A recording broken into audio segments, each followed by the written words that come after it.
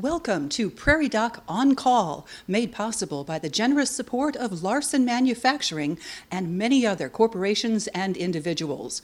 Their gifts to the Healing Words Foundation, a 501c3, provide 100% of the funding for all Prairie Doc programs. Please follow the Prairie Doc on Facebook and YouTube, and go to prairiedoc.org for more information on making a charitable gift. We all experience digestive upset. How are you supposed to know the difference between a temporary inconvenience and a digestive disorder? Understanding, diagnosing, and treating GI issues. Tonight, On Call with the Prairie Doc. Health information based on science, built on trust.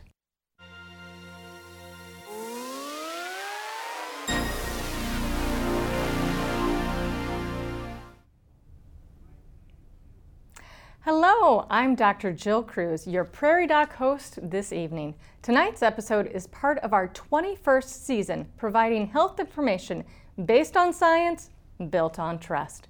We continue to provide trusted health information this evening as we discuss GI issues.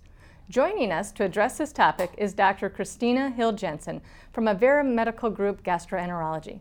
Welcome, and thank you for joining us tonight in the studio here in Brookings on the campus of South Dakota State University.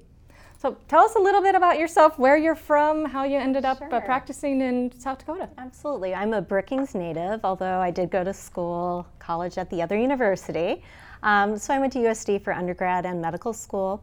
I did my internal medicine training at Tulane University, started my GI specialty training at Tulane, but was interrupted by Hurricane Katrina, and I ended up at the University of Iowa, and after training went directly to Sioux Falls, came back home, and I've been with Avera Medical Group for 15 years now. That's wonderful. Yeah. So it's always nice to have you back up in Brookings. Maybe have to go to Nick's Hamburgers after this. Absolutely. Yeah, Brookings is a great place. Yes. So wonderful. Thank you so much. Well, I'm so excited to talk about GI issues because there is a plethora of things we can talk about. So definitely we'll have lots of things from our audience. So before we start our conversation, we invite you, our audience, to submit your questions about GI concerns. Viewers can contact us one of three ways. Call 1-888-376-6225. Send an email to ask@prairiedoc.org or ask on our Prairie Doc Facebook page. We will work to answer as many of your questions as possible given the time available. Sometimes we receive more questions than we can cover, and we apologize if we do not get to your question. To encourage you to ask early, all questions asked in the first 20 minutes will be entered into a drawing for one of our Prairie Doc gift items. The winner will be announced at the end of this program. Your question will still remain anonymous, but please provide contact information when you submit your question. So lots of things to talk about, from basically the mouth to your bottom and pretty much everything that connects those two openings. Absolutely. You know, I guess we could get started talking about things up top. Reflux disease. So, you know, something I see every day, and lots of patients will come into the office saying, you know, I'm taking Tums, or I've tried that purple pill a couple times. And so, you know, it's really looking for the warning signs. People who struggle with problems with swallowing, blood in the stool, unexplained weight loss, those are the times that a person needs to get into that physician right away. But, you know, healthy eating habits, smaller meals, weight loss, all those things can help, those lifestyle modifications to help reflux on your own. But if you try the purple pill, you try Pepcid, you're popping Tums for more than a couple weeks, please go into your primary care physician, and he or she will kind of put you on the right path and evaluate and make sure you don't have any warning signs. And a lot of those medications that we can get over the counter now did start as prescription only. Absolutely. And thankfully they're very safe to use. Although I would still say if you're going to use any type of over-the-counter medication long term, please clear it with your primary care physician, because sometimes they do have things that we have to monitor. For instance, on medicines like Prilosec or Nexium, we check your kidney function once a year or so. So there are a few things that we need to kind of, you know, do our housekeeping on, but they are safe to use and very effective now. Definitely. So, and with those acid reducer medications, how do they work? How do they help get rid of reflux? So, proton pump inhibitors block 3 different pathways that acid is made. So acid provides two dramatic effects in our body. Number one, it starts helping digestion. Two, it actually protects us against parasites. So we need acid to a certain extent. The bottom of our esophagus can open, and sometimes that will get some reflux into the bottom of the esophagus. So we try to prevent acid from coming up. So these proton pump inhibitors will block the proton pump, the final pathway of acid production. And so when we eat meals, maybe larger meals where we're getting a lot of acid production, these medicines are going to work to decrease that extra acid, allowing the esophagus to heal. If you have any type of ulceration, allowing that to heal up as well. And if people have kind of this chronic reflux over time and it's not properly treated, what are the dangers or problems with that? Sure, we worry that it could then change the lining of the esophagus. The first transition is something called Barrett's esophagus. So I look at the esophagus, and that nice, smooth transition from esophagus to stomach is no longer crisp. It becomes really ragged. And then I would biopsy or sample that area, and we would find precancerous cells there. So now we have to start following up that patient very carefully, because we do worry about the worst, which would be an esophageal cancer. And we do see it. Men over the age of 60, smoke and drink, reflux. Those are the patients we really worry about, although we were chatting, you can see it, unfortunately, in others. Yeah. Mm-hmm. Definitely. So smoking, does that we know smoking's bad for lungs, but we never really talk about it for stomach, bladder. I mean, smoking affects more than just the lungs. Absolutely. So nicotine exposure, alcohol, these are things that are modifiable risk factors. And yes, esophageal cancer, stomach cancer, liver cancer, pancreatic cancer, colon cancer. So let's get rid of that from our lifestyle. Let's minimize it. Try not to drink more than 7 alcoholic beverages per week. Those are our new guidelines, because otherwise it does increase that risk of all of those tumors that I just discussed and regions for cancer. All right, wonderful. Well, callers are definitely coming in with lots of questions here. So a caller from Yankton has a family member who experiences spontaneous vomiting frequently. What could this be caused by? There's a lot of reasons. We would first of all worry, is there a problem with the anatomy on the inside of the stomach? Is there what we call gastric outlet obstruction? Younger people will have something called rumination syndrome, where they'll swallow food and then up it will come. We see some patients who have a lot of inflammation, irritation, they will vomit.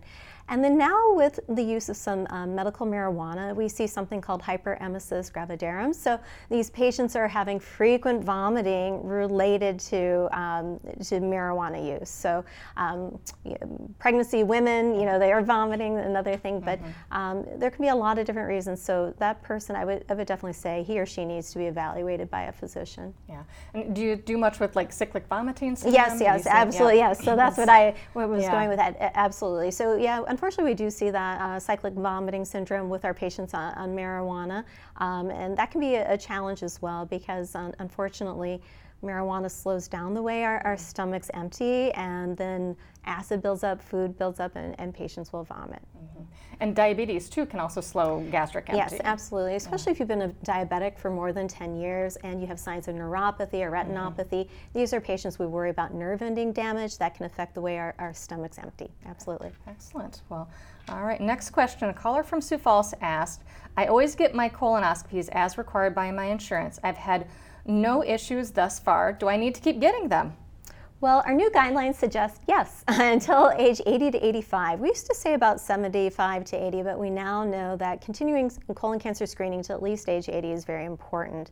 Colon cancer is still, I think, the top 3 killer cancer-related deaths in the country, so it's still a very real thing.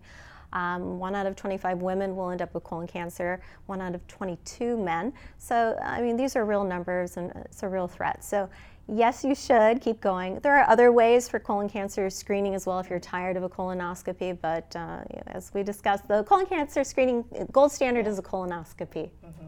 Definitely. So, and is there a reason that they stop at 80, 85? It's not that these people can't get cancer. Well, we would just say that we would have to look at that person individually. At age 80 or 85, unfortunately, mortality, we're going to probably die in the next 10 years. or that patient may not be a very good surgical risk. So if we found a cancer, would he or she even survive surgery to remove that cancer?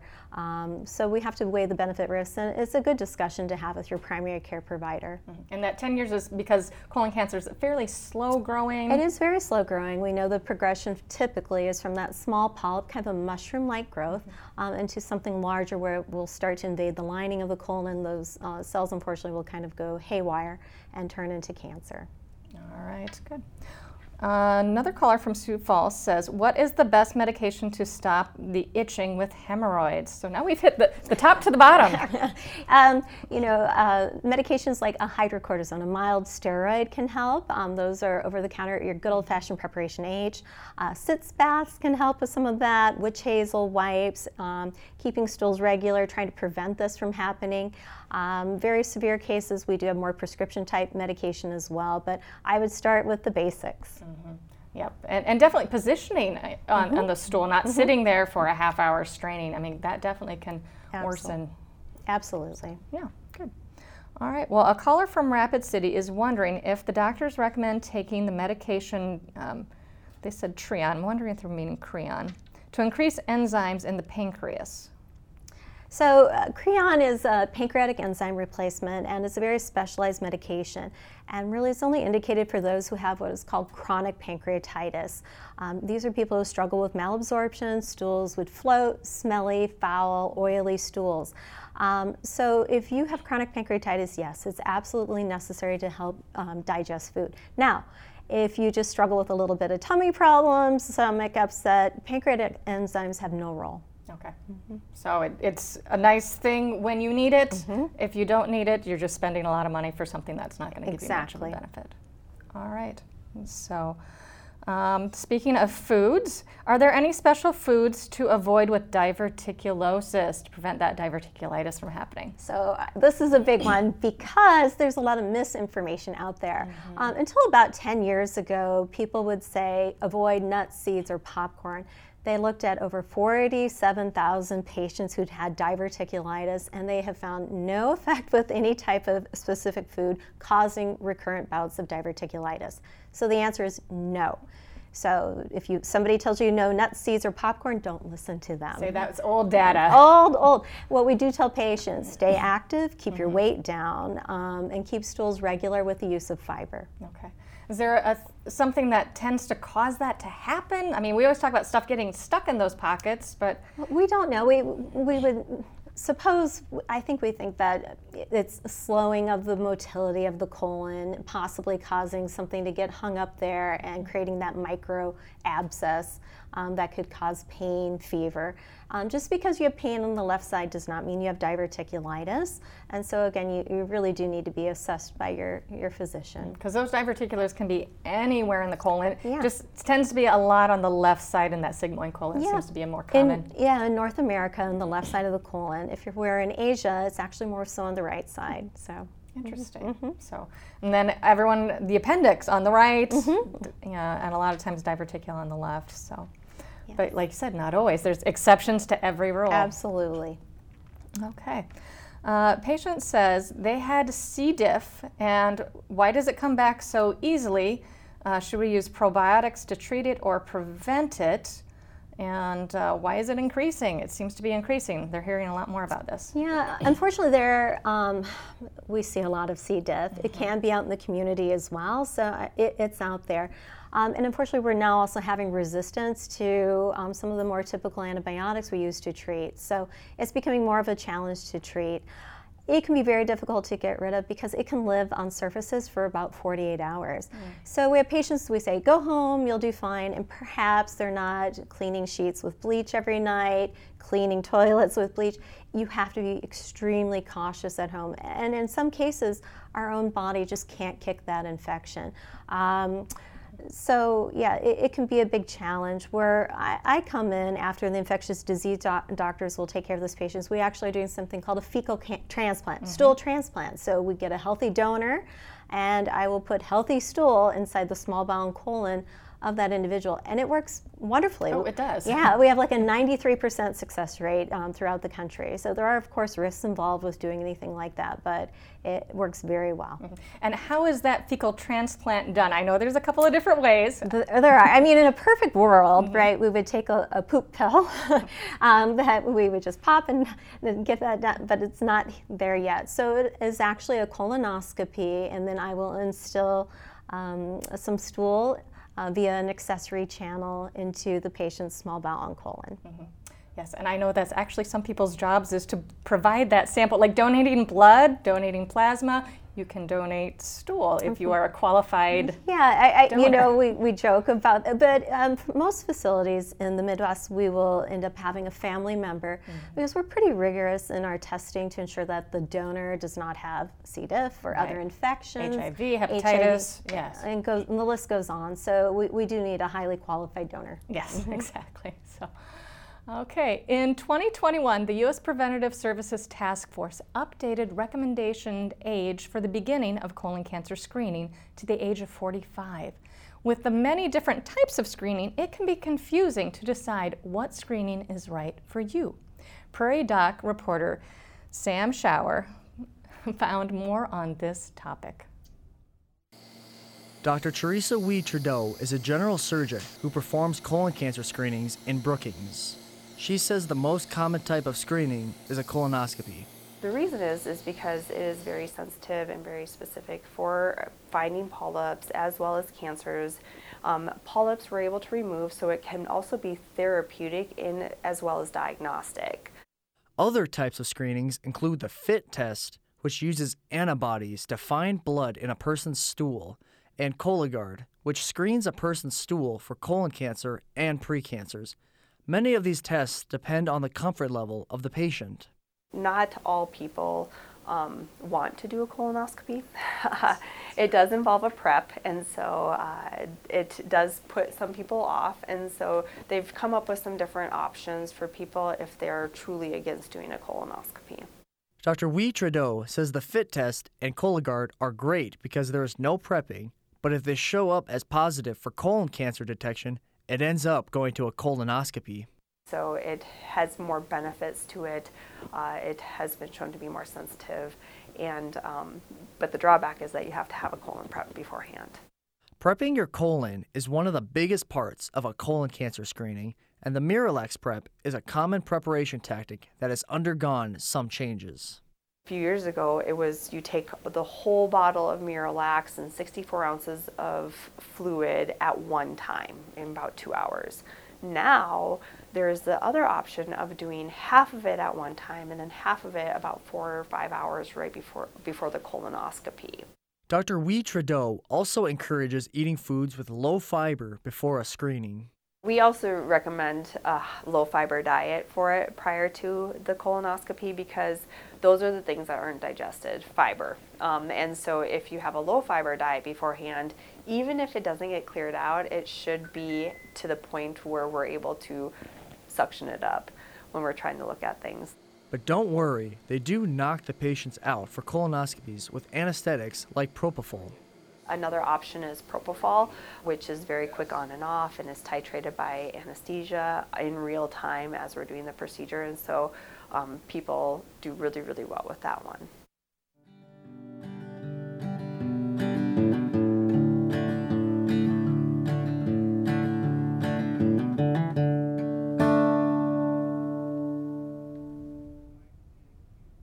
So one of the things I like about colonoscopies is that they're both diagnostic and therapeutic. Can you kind of explain that to the audience, what I mean by that? Sure. So we will find precancerous polyps, but we will remove them. So this is truly a procedure where we are preventing colon cancer. You know, it's amazing. And thankfully, if we are doing the procedures early enough, and we can find these cancers that 90% of people, when we find a cancer, they're going to live. We're going to cure colon cancer. Okay. And not all polyps are precancer. Some are just kind of a benign overgrowth that's harmless. Does that kind of change how often you need to go back for your... Yeah, so if we find a polyp which is benign, we would go back to the normal standard, which is every 10 years. And then it based really on what that polyp looks like underneath the microscope and the number of polyps as well. So a patient who has more than 3 or 5 or 10 polyps and the size of the polyp, and typically 1 centimeter is kind of a guideline, then it will change when we're getting that patient back. Sometimes there are patients who we can't get all the polyp at once, we want to clear margins, so there are some exceptions to the rule, but most patients with polyps will usually see back 3 to 5, and now even guidelines will say 7 years as well. Okay, good. So, and then there's some people that have what's called like the familial polyposis, where they have hundreds and you can't take them all out. No, and it's really an amazing thing. It's like a carpet, just full of polyps, and those patients are at high risk, and they know. It's an autosomal dominant, so your dad has it, you're going to get it. And so it's a matter of when that colon comes out, and that can be a hard decision. And so we have some in our office who see a lot of patients who have that, but getting them to enroll, following up with surgeons, et cetera, is a very important thing at a young age. And by young age, I mean 18 or 21. So it's a big decision. Life will change, but we are preventing cancer because that person will get cancer. Yeah, I remember when I was in training, we had a family, and all 3 siblings were undergoing their surgery at the same time, just so they could support each other. Wow. So, but yeah, they were all, I think it was between like 18 and 22, 23, and they're like, okay, we're gonna solidarity, we're gonna do it together, and they're like, we watched Dad go through this, now it's our turn. Good for them. Yeah. So, all right, well, back to viewer questions, because they just keep coming, because this is a great topic. Okay. All right, viewer says they've had gut pain for 10 years ago, and at that time their doctor prescribed some probiotics. They're still taking it 10 days later, or 10 years later, daily. Is this a lifelong thing? Do they need to take them forever? Can they stop? 10 years ago, I would say yes, probiotics. Today, I say, So what's the difference? Well, we now have science. We have data which says that perhaps probiotics will work in maybe half of people with irritable bowel. So as with most medications, give it 3 months and see if it works. And if it works for you, that is okay. They are typically very safe to use. Sometimes they are expensive, so you have to kind of watch that. But unfortunately, they're not the panacea, cure-all for gut pain, belly pain, diarrhea, constipation, irritable bowel that 10 years ago we all were hoping for. So I would say most patients do not require it. If it has worked for you, that is okay to take. But you might try to get off that and see how things go. And if they stop and it comes back, start back up? No problem. No harm, no foul. Okay. Another gut pain. How do you tell if you're lactose intolerant or if it's something else? So lactose intolerance is extremely common. Out of Caucasians, 40% will lose the ability to really digest milk products. We just lose the ability of our lactase enzyme to work. So the easiest is avoid it, see how you do. The second easiest is Lactaid tablets. Take 3 every time you eat ice cream or a meal with dairy.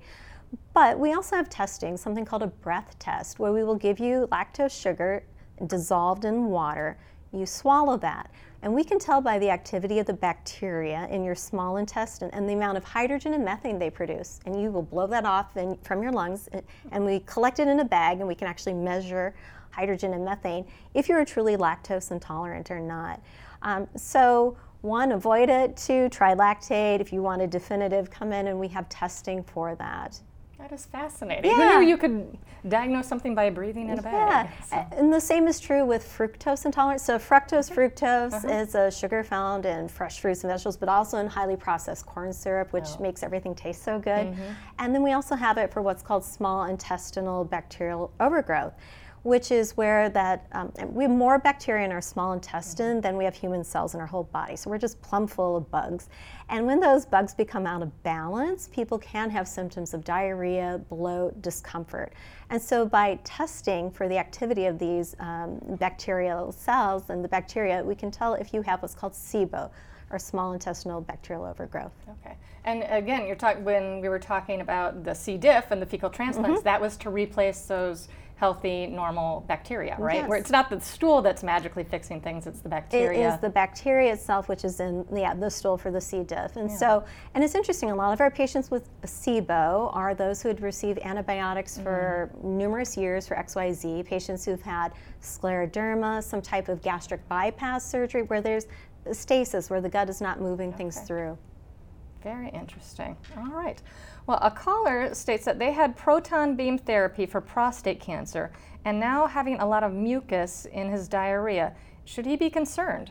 I would probably be evaluated by your local surgeon or gastroenterologist. There could be localized inflammation of the lining of the colon, sometimes a quick what we call flexible sigmoidoscopy, kind of a short scope where we can look and see. There are entities where a person can also have bleeding as well due to some of that. If it's fresh off of the radiation, I would definitely follow up with your radiation oncologist and report those symptoms. Yeah, because you can get those radiation injuries, that radiation colitis. Absolutely, and we can treat that with special types of enemas. I even have a type of laser coagulation where we can cauterize those areas that can bleed as well. Oh, this is such a fun show. I'm learning so much. This is great. All right, a caller from Hitchcock, South Dakota asks, they have severe indigestion, has been taking omeprazole for many years, has had upper GIs done, but wonders is there anything else that needs to be checked out? Well, I would definitely have an upper scope. So once you've had that upper scope and you've done okay, you've had those GIs, then I would say a few things. Number one, is it really reflux? Or do you have what's called a hypersensitive esophagus? Or is this not even really reflux? And the way to test that is by measuring how much acid is coming up into the esophagus. And that's with a pH monitoring study. There's one that's a little bit older. It's a tube down your nose for 24 hours, but we can measure how much acid is coming up, how high it's coming up. We can also measure non-acid contents as well.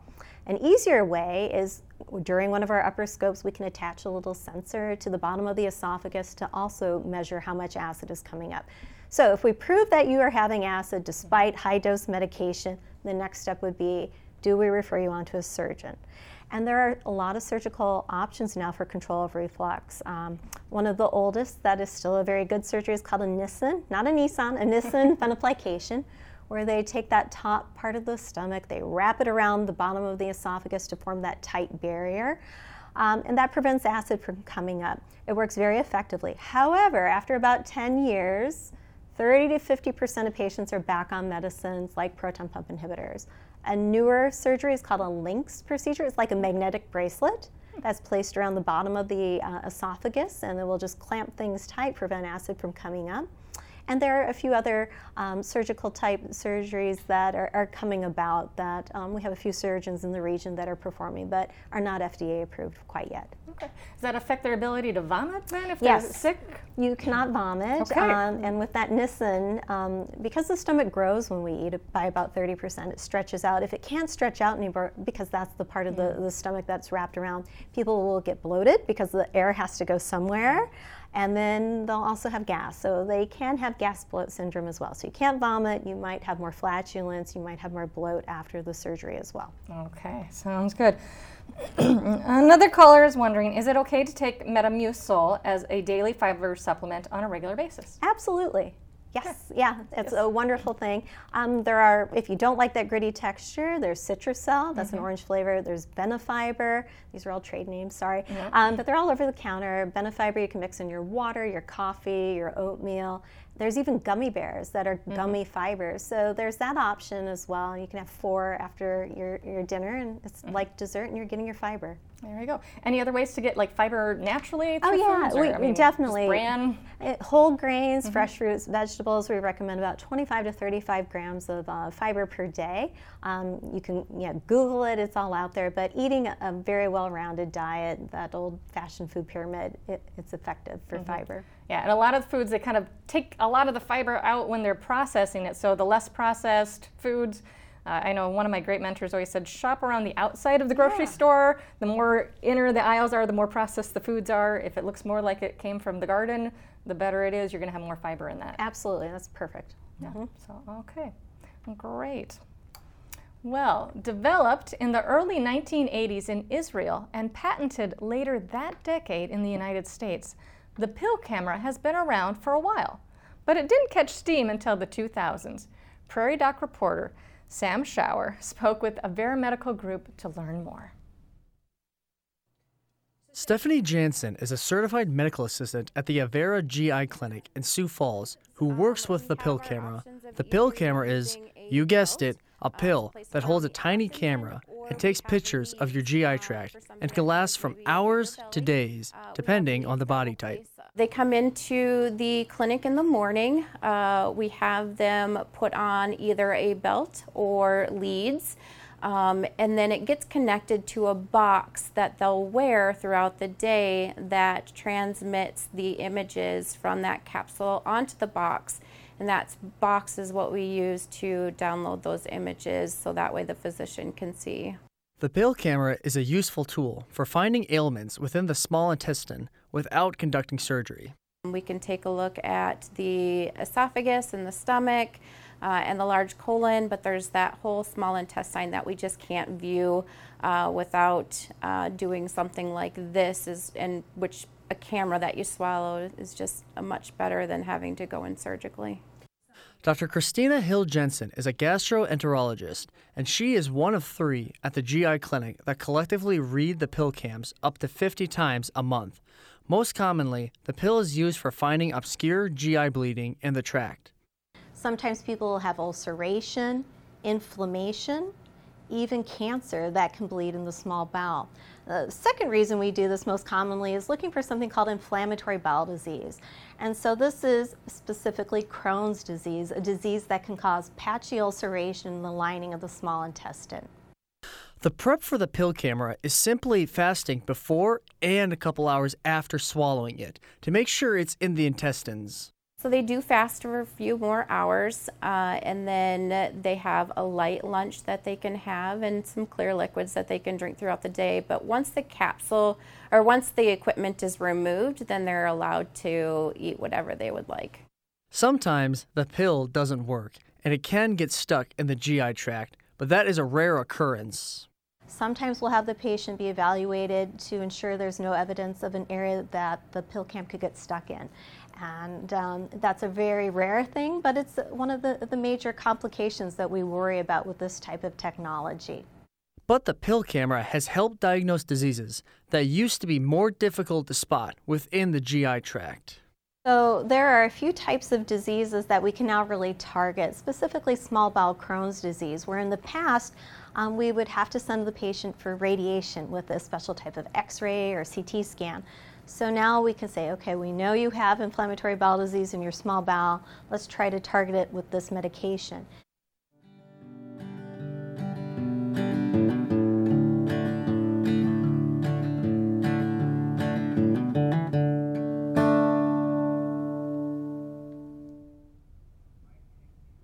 I think that is just fascinating. You can swallow a camera. Who would have thought? So how many pictures does it take? Well, 60,000 pictures over an 8-hour time frame. Wow. But it's wonderful technology. They compress the images, and you can read it at different speeds. And when I first started reading this, I felt like I was walking through the small bowel because I had looks.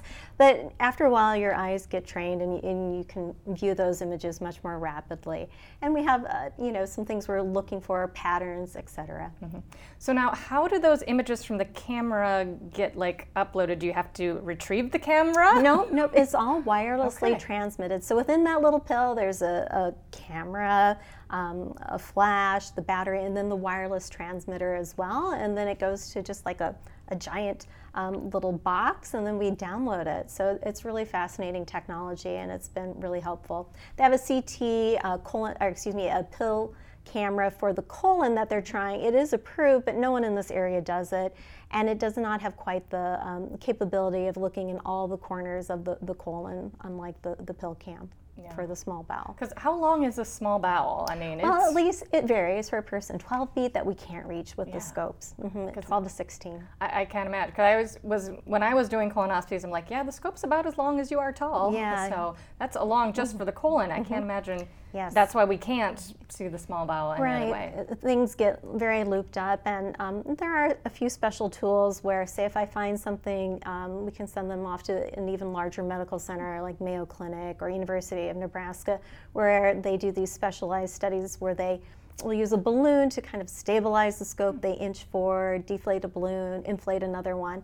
And it's called a double balloon enteroscopy. And that was created in Japan in the 2000s. And it's very, very specialized. Again, no one in our region does that. That's fascinating. So What happens to the camera when it's done? It just passes. Some people will see it, some will not. Some don't. Okay. And just flush it down the toilet. We do not need it back. Do not go looking for it. No. Do not retrieve it. You don't need that as a souvenir. No. Okay, sounds good. All right. Well, a caller from Sioux Falls asked, she's been diagnosed with a problem with her liver. Is there anything that helps promote better liver health as far as how does that affect the GI tract? Well, with liver, the main thing, we never want to pour fuel onto a fire, and the biggest one in our society is alcohol. So really trying to eliminate any alcohol at all is very important. Keeping weight down is also important. We now know that non-alcoholic fatty liver disease is one of the major reasons for cirrhosis or scarring end-stage liver disease in this country, and it's on the rise for liver transplants simply by having a fatty liver. So keeping your weight down, making smart dietary choices, avoidance of alcohol. But there's nothing really, not a magic pill, unfortunately, that one can take to really help promote liver health. Yeah. So, and I did have a great call on the radio show that I promised I would ask, so hopefully they're tuning in.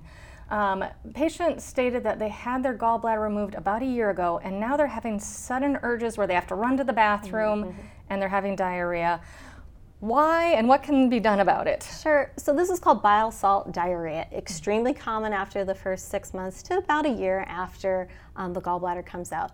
The liver makes bile to help with digestion. And the gallbladder actually, it serves a purpose. Some of us think, oh, it doesn't need to be there. But the gallbladder acts like a governor to squirt out it's storing the bile, and it squirts out the perfect amount with each meal.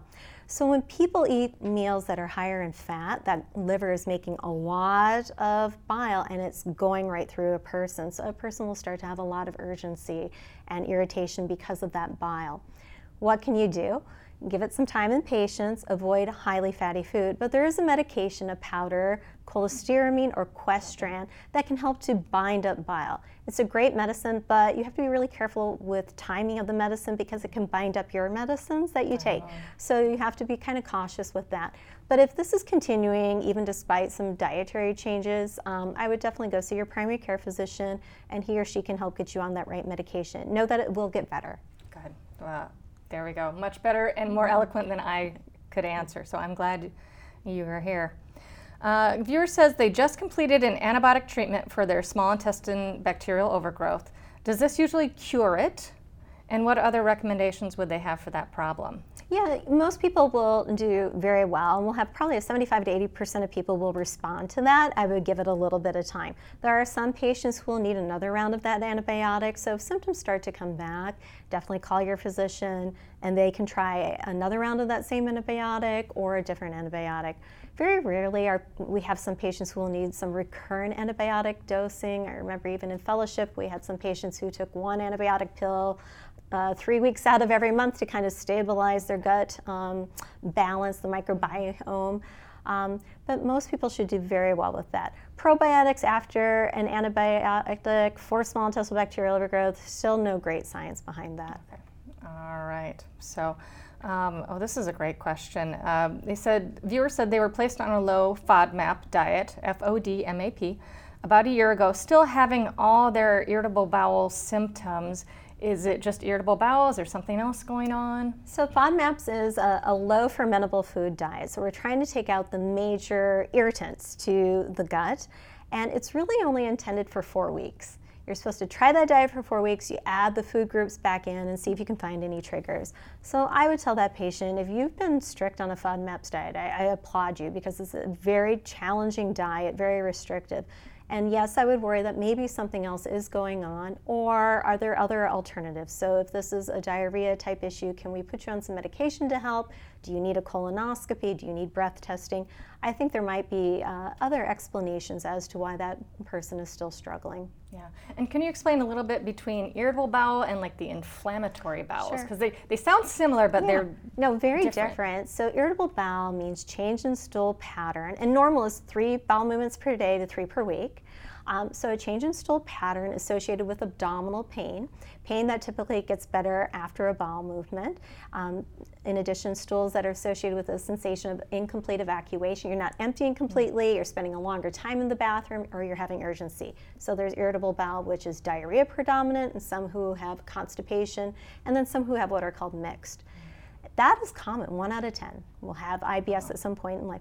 The hard part is we really don't know why people get it. Is it due to diet? Is there something going on with our gut microbiome? Is it our brain is interpreting signals in a different way? Is stress playing part of it? We don't know. Inflammatory bowel disease, though, is very different. So this is an autoimmune type disease where the body decides to attack itself. Crohn's disease and ulcerative colitis are the 2 different types of inflammatory bowel disease. Crohn's disease, patchy ulceration from the mouth to the anus. Ulcerative colitis starts at the anus, works upward, and that's continuous, so it's not patchy disease. Those 2 diseases are associated with colon cancer, bleeding, diarrhea, and abdominal pain. So a very different thing, and they're genetic. We know there's over like 126 different areas on our genes that are associated with inflammatory bowel disease. So a lot. And inflammatory bowel diseases, what sort of treatments would people use for those? There's lots of different types.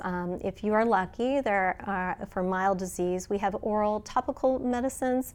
And I tell patients they're like little Dippin' dots. They adhere to the lining of the colon and they treat locally. If you're in more of the moderate to severe category, now we talk about suppressing your immune system. Or we talk about suppressing a very specific part of your immune system. I say we try to get the sharpshooter that's causing you all the problems. And those are medicines that you probably see on nightly TV because they're the new ones, they're expensive, but they're extremely effective. And we now, by using those more aggressive medications, we're preventing, thankfully, colon cancer and cancer of the small bowel. A lot of those, the injectable ones, is that? Yep, they're injectable. Some are every other week, some are once every 2 months. There are some that are infusions as well, where you go every 8 weeks and get an infusion, or every 6 weeks. It just depends, yes. And there's more of those very specific medications coming out. Excellent, so there's hope. So a caller from Spearfish asks, can the pill camera be used to find diverticulitis? Well, if we use a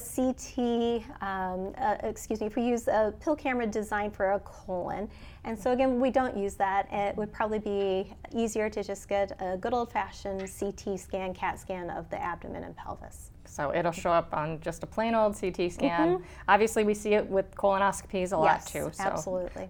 I'm guessing they're wanting to get out of the colonoscopy to find it. I think you're right. So yes, it'd be nice if you could just swallow a pill, but. All right, a quick question. Can iceberg lettuce cause diarrhea? Absolutely. And it's really interesting because patients who every January, February, they're on this great healthy kick. They come into my clinic in March. It's always March. And I'm struggling. Well, what have you done with your diet? Well, I'm just eating lettuce all the time, fresh fruits, veggies.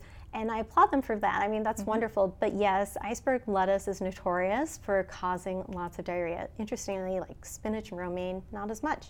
So yeah, there's actual science behind that. All right. So would you use that for constipation too, like we use prunes? That's a great idea. I tell people peaches, pears, and prunes, nature's laxatives. Take some of that every day.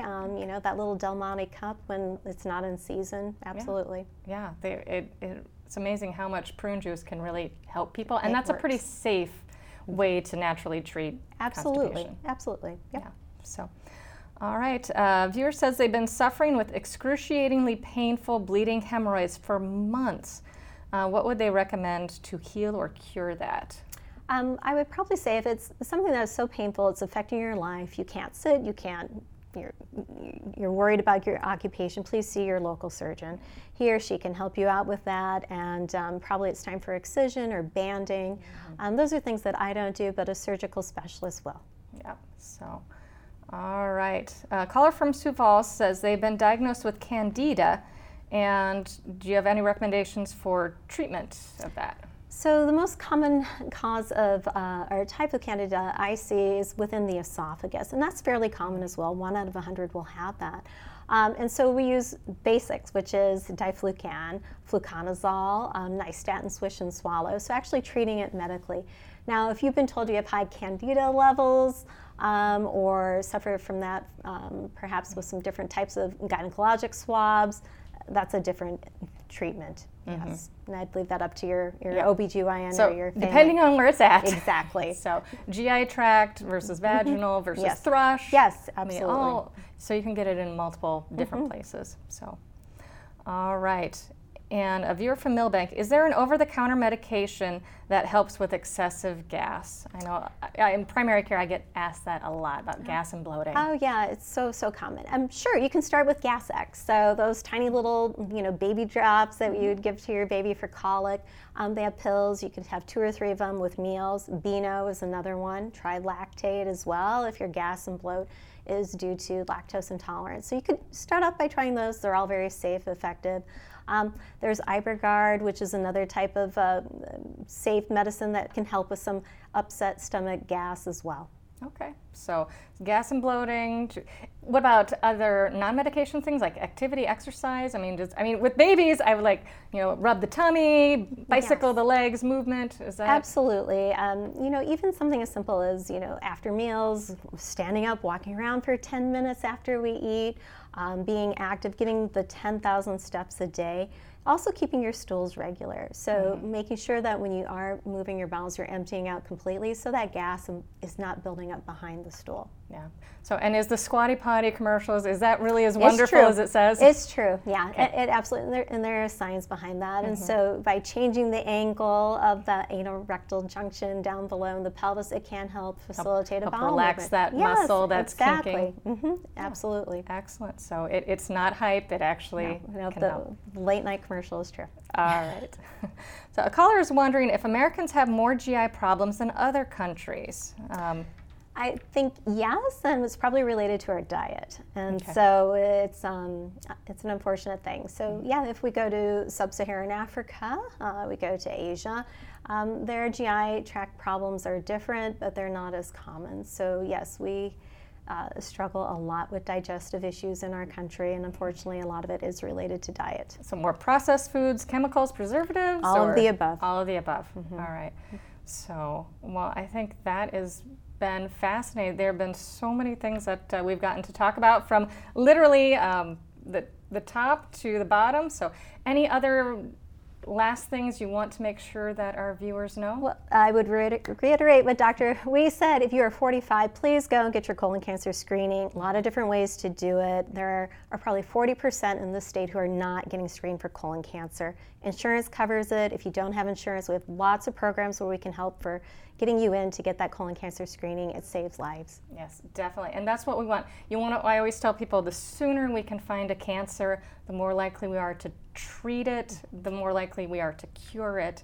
And that can make the difference between a stage 1 cancer and a stage 4 is a big difference in your likelihood to become a survivor instead of a statistic. Yes, completely agree.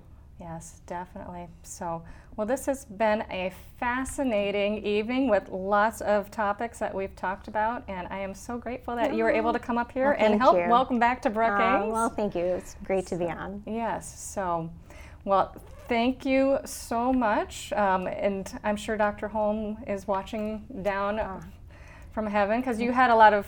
he was a wonderful mentor and really for a lot of healthcare professionals throughout the state. So yes. Very grateful for my time with Rick.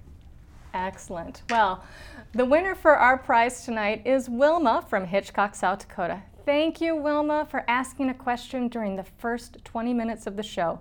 A gift will be sent to you. We'll be back after this.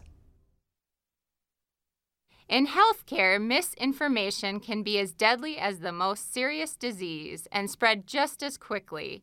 For 21 seasons, the Prairie Doc organization has provided health information based on honest science in a respectful and compassionate manner. Medical professionals from your own communities volunteer each week to answer your questions.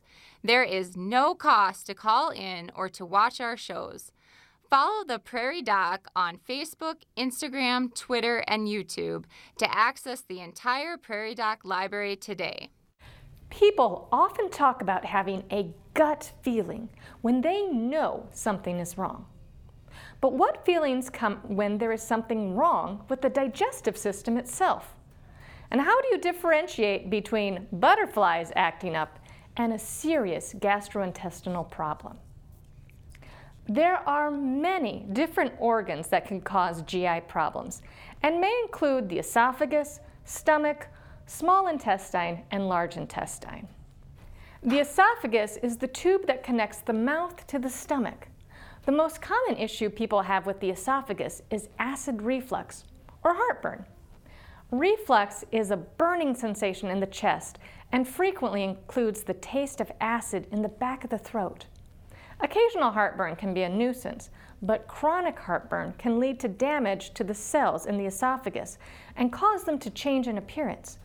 This change makes them more likely to develop into cancer over time. A common stomach issue is ulcers, or an erosion of the lining of the stomach. Ulcers are painful, and the pain worsens after eating due to stomach acid being released during digestion. Ulcers are often caused by the bacteria H. pylori that your doctor can test for. The small intestine connects the stomach and the large intestine and is the longest part of the digestive system. This organ is also where most of the nutrients from your food are absorbed. Issues with the small intestine can lead to diarrhea, malnutrition, and bleeding, which could result in anemia. Problems with the small intestine can not only result in discomfort, but can also contribute to nutritional problems that can affect the rest of the body. Celiac disease, Crohn's disease, and small intestine bacterial overgrowth all affect the small intestine.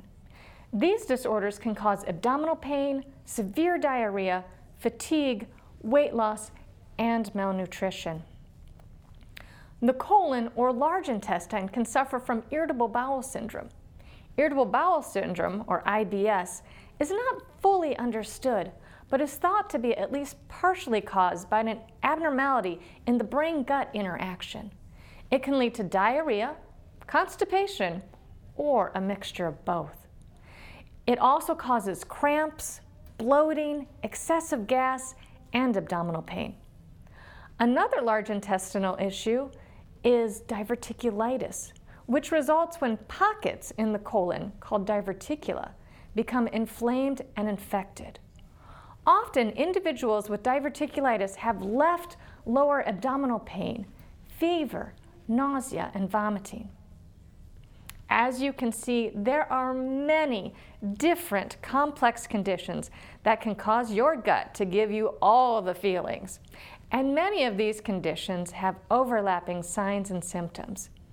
If you have any concerns regarding your gastrointestinal tract, you should talk to your primary care doctor.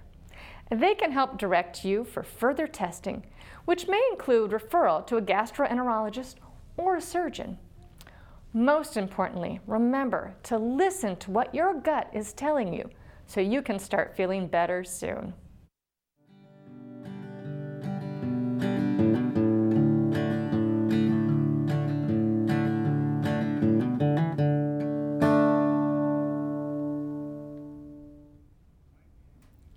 Well, thank you to our guest, Dr. Hill Jensen, for volunteering her time to help us learn more about gastrointestinal issues. If you would like to see and hear more episodes of this program, please like and follow us on Facebook and YouTube. Visit us at prairiedoc.org and look for Prairie Doc Perspectives in your local newspaper or online. And be sure to look for the podcast of this program, Prairie Doc On Call, wherever you get your podcasts. From all of us here at On Call with the Prairie Doc, thanks for joining us for another episode of health information based on science, built on trust. Until next time, stay healthy out there, people. Suicide and suicide attempts cause serious emotional, physical, and economic impacts. Suicide is preventable, and everyone has a role to play to save lives and create healthy, strong individuals, families, and communities. Next time, On Call with the Prairie Doc.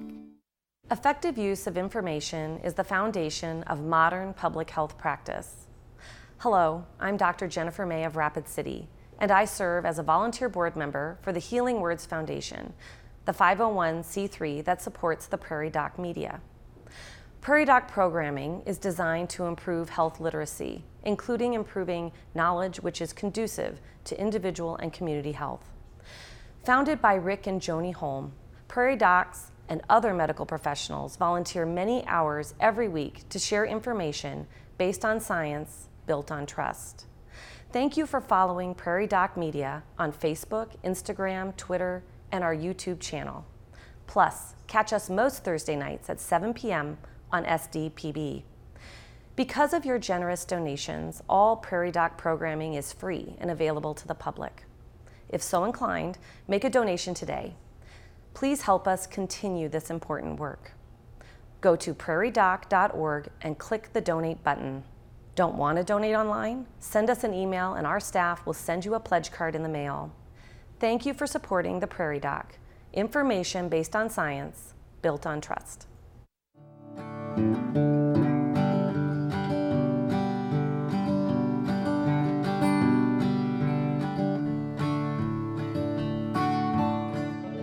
Major funding for On Call with the Prairie Doc has been provided by Avera is a proud sponsor of On Call with the Prairie Doc on South Dakota Public Broadcasting. Larson Manufacturing is proud to support On Call with the Prairie Doc as it continues to open doors for important medical information. And with ongoing support of these individuals and institutions, Brookings Health System, Ophthalmology Limited, South Dakota Academy of Family Physicians, Avera Heart Hospital, First Bank and Trust, Dakota Allergy and Asthma, Vance Thompson Vision, Monument Health, Black Hills Medical Society, Brookings, Madison, Flandreau District Medical Society, Pierre District Medical Society, Yankton District Medical Society, Orthopedic Institute, Lake Poncet Sailing Academy, Aberdeen Asthma and Allergy, Dakota Bank, South Dakota American College of Physicians, and Swiftel Communications.